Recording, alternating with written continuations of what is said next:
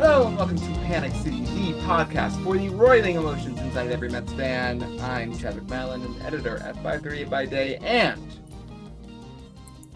a Mets fan by night. With me on the other line, it's Neil Statman Payne. Hi, Neil. Hey, Chad. How are Neil, you? thank you for asking. Thank you so much for asking, Neil. I am doing perfectly fine today. Thinking about the Mets and the week that was and how it wasn't a particularly good week. Yeah, But I'm curious as to, is this leading up to you telling me I was right to be panicked a week ago? Because you had triumphantly said, like, you're going to come to me in a few weeks and say, I was wrong, shouldn't have been panicked. But now it's like, I don't know. Are you panicked, Chad? I'm not, and that's what today shows me, though, is why I am so right. Still not panicked. Neil, before we get to the reasons why I am right, which is really what every show is about, let's talk about the week that was, sort of to set the scene, shall we? So since we last spoke, the Mets took 2 of 3 from the Phillies. Remember that? I know it's hard to remember. Or sorry, It is hard to remember. 3 of 4 from the Phillies. So sorry, with that incredible, epic 10-9 triple comeback on Sunday, in which Rob Thomas, for some reason, put David Robertson in the 9th inning to get a save after having pitched him 2 innings and 36 pitches the night before, and he just didn't have it. And blew that lead, and that was that. And until Edwin Diaz let up a run, which we did not know was possible in that bottom of the inning. But He the still Mets got the prevailed. save.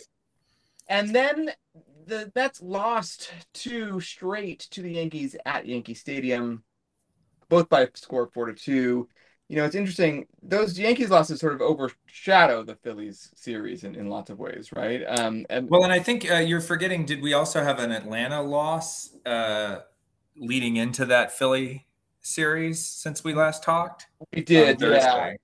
Maybe I forget this. We recorded before that, but the episode came out after. Right. And that was a DeGrom loss. Exactly. That was a DeGrom loss. Yeah. Yeah. So let's talk about what that week did to the playoff odds, and then we can go a little deeper into that week in general. Yeah. So, I'll stop talking about the playoff odds overall because it's still greater than 99%. We don't need to, I think it's pretty clear the Mets are going to make the playoffs. It's just in what capacity. And that part is a little bit concerning to me because the odds of winning the division have gone down from 85% to now just 75% because the Braves just keep winning. They will not let up, it seems, right now. And so that has closed the gap between the two. I think at one point it was like 92 or 93% to win the division, in recent episodes we were talking about, and now it's down to 75. And again, we're a game and a half up as of this recording. Yeah. So again, 75, like, if you had told us before the season that on August 25th, we'd have a 75% chance of winning the division and the Braves just 25 and the Phillies, I guess, at 0 at this point, or less than 1, I'd have been happy. But I think, given how things have played out in the past, it is sort of I'm not ready to feel relief yet or confident yet. Now, interestingly, the World Series odds for the Mets didn't change through that, which I don't even know how or why that would be possible because we've talked about the importance of the top, one of the top 2 seeds, which you could only get by winning the division. And so you would think that having 10 percentage points taken off of your division chances would directly lead to you being in that wild card round more often, which then would make it more difficult to potentially advance to the World Series. But, maybe we're talking about minute differences. Like the Braves went up from 8% to 10% in the World Series odds. Mets, again, stayed level at 13%. So, but I don't think there's any way to spin it through all those results that you just talked about other than to say kind of a bad week, not the ideal week. We'll put it that way. So, but Neil, here's why you shouldn't panic. Mm-hmm. Because when I go to tankathon.com, have you been to tankathon.com? Yeah, I'm a fan of Tankathon, although I only use it to for, I believe it's like original intended purpose, which was to figure out the odds of having the top pick in the various different sports, hence the name Tankathon. I have not been to tankathon.com before today, but its now logo is a bulldozer, right? Or no, it's a tank. It's like it's an actual a military tank. Yeah. Yeah.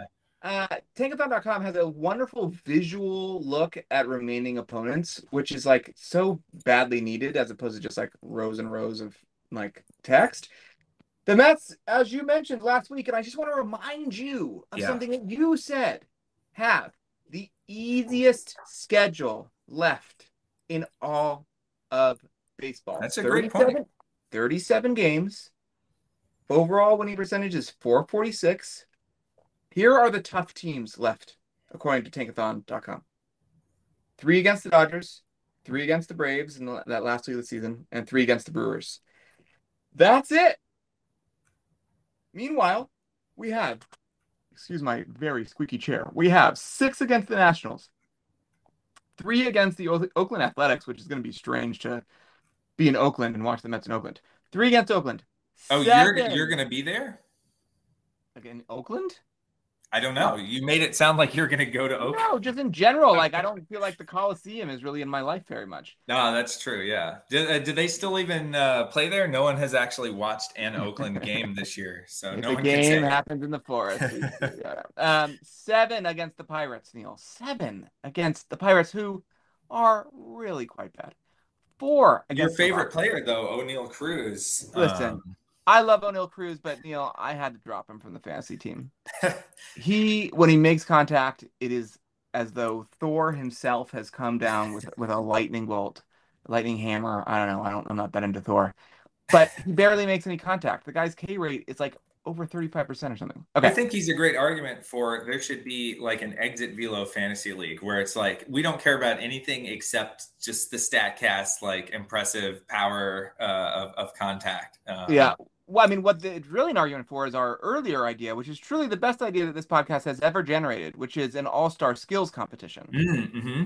And have him go up against Stanton and whoever else for exit velo supremacy. Yeah, why haven't they done that? You know, like we have the home run derby, which is great. I'm on record as a big fan. But why have they not taken that next step to sort of like, okay, home runs are just an outcome. They're just a product of hitting the ball hard. But now we can measure the actual amount of hardness that you hit the ball with.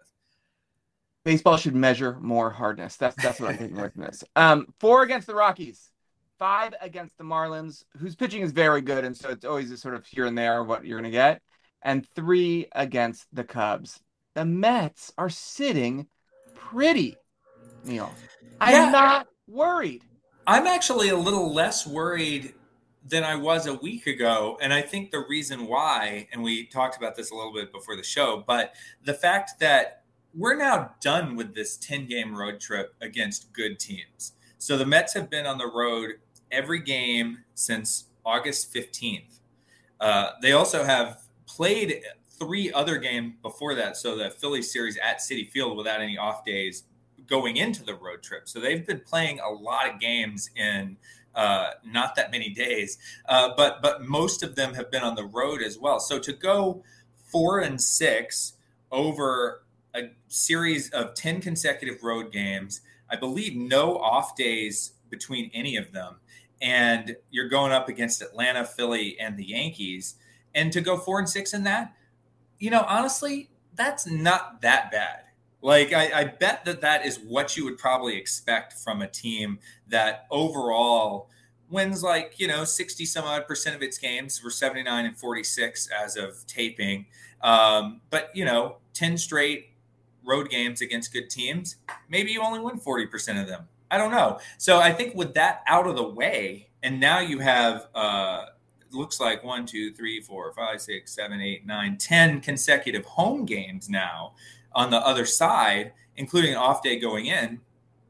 Yeah, 3 are against the Dodgers, but like I kind of feel better. It's almost like being afraid of the thing that you're really worried about, like going 0-10 over that over that road trip, right? But to get once you're on the other side of it, you're like, God, thank God that's over. Now it's like, okay, maybe things aren't that bad. So I think I'm actually coming around to be less panicked now than I was now that the road trip is over than I was during the road trip. Does that make sense? Yes, what I'm hearing you say is, Chad, you were right. Chad, you were kind of right. I'll take it. I'll take it. And it's not as though on the road trip we lost in ways that felt, to your point, sort of like really concerning, right? Like Yeah, really should have. I actually honestly thought that we are going to win that second game against the Yankees with the bases loaded, Lindor up. I was like, the Yankees are blowing this. They're, falling apart at the seams, as we talked about. And Lindor is going to get a clutch hit, and this is all going to turn around. Didn't happen. But the fact that it came close, I mean, like that those games were real toss-ups, I think, between the two New York teams. Absolutely. And, I'll be happy to face Domingo Germán and Frankie Montas. Yeah, give me Scherzer versus Germán in a World Series matchup, please. Exactly. So, yes, baseball is all going to be fine, Neil. Tankathon.com has shown us the way. My happy place. It's where I go to just luxuriate in Zen. That's what I'm taking away from this. Okay. All right, it's sort of I don't have a ton more to say today, Neil. Like, the Mets are fine. They had a down week. The Mets are fine. They're playing 4 against the Rockies at home. I'm going to be there on Friday night. We're just going to blitz them. It's going to be no problem. Tonight's DeGrom, no problem. Only thing to worry about is the Braves, just like I was saying earlier, the fact that they have lost so little recently is a little concerning because this team, we know they're good. Like it's, we've sort of seen this from them. And this is probably a better version of them than we've seen. Like they won the World Series. They're the defending champs. And this is probably a better team this year than last year. So that is a little bit, it's not in the Mets' control anymore, at least until, did you say we have one more series? Yeah, the last week of September. It's not really in our control anymore to slow them down at this point. But they also have, and I think we talked about this last week as well, they have a easier than average schedule from here on as well, but not as easy as the Mets. So that's the one thing to hang on to now. Hang our hats on that easy strength of schedule. Yeah, I hear ya. The Braves strength of schedule is also relatively easy, below 500. So it's going to be a fight. I mean, that's, I think, putting aside our partisanship in this, which is difficult. We are on a very partisan podcast right now. But this is like an old-fashioned pennant race type of thing, especially given the stakes of you win the division. Right. The Central is so crappy that you're gonna be a top 2 seed and you're gonna get that bye. Versus you don't win the division, you're up against a lot harder path to the World Series. So there's like real stakes here, real drama, real rivalry between the teams, and they're both fantastic teams. This is theater. This is baseball theater. I love that. Baseball theater.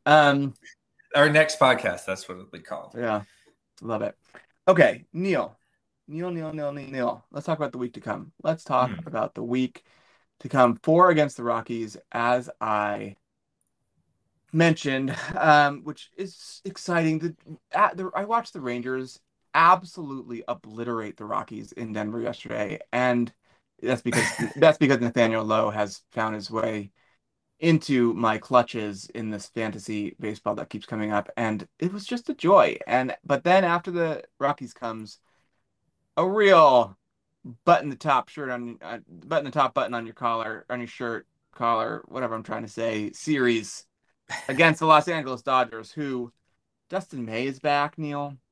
Yeah, Ginger Guard. That guy is really good.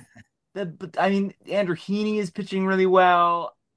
It's just the Dodgers just keep churning out pitchers. It's exhausting.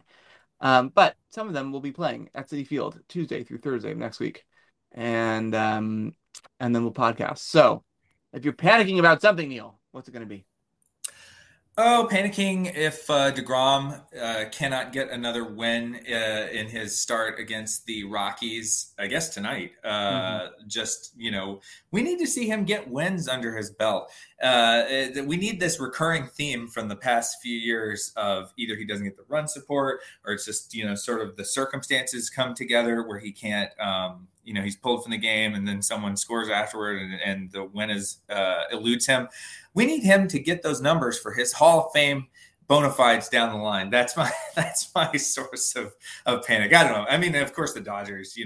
Will I be even panicked if they lose to the Dodgers? Like I don't know. An LCS preview, I don't know.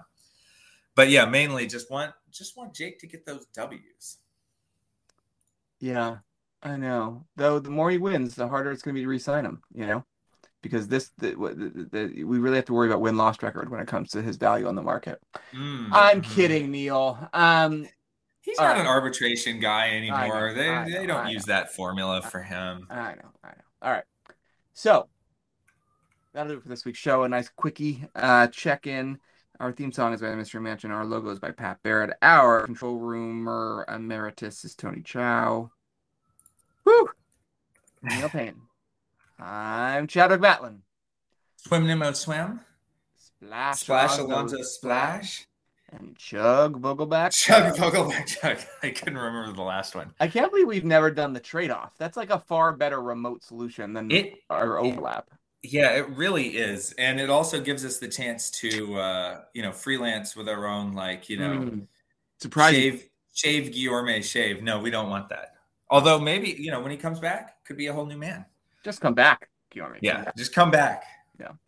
All right, Neil. I'll talk to you soon. Bye.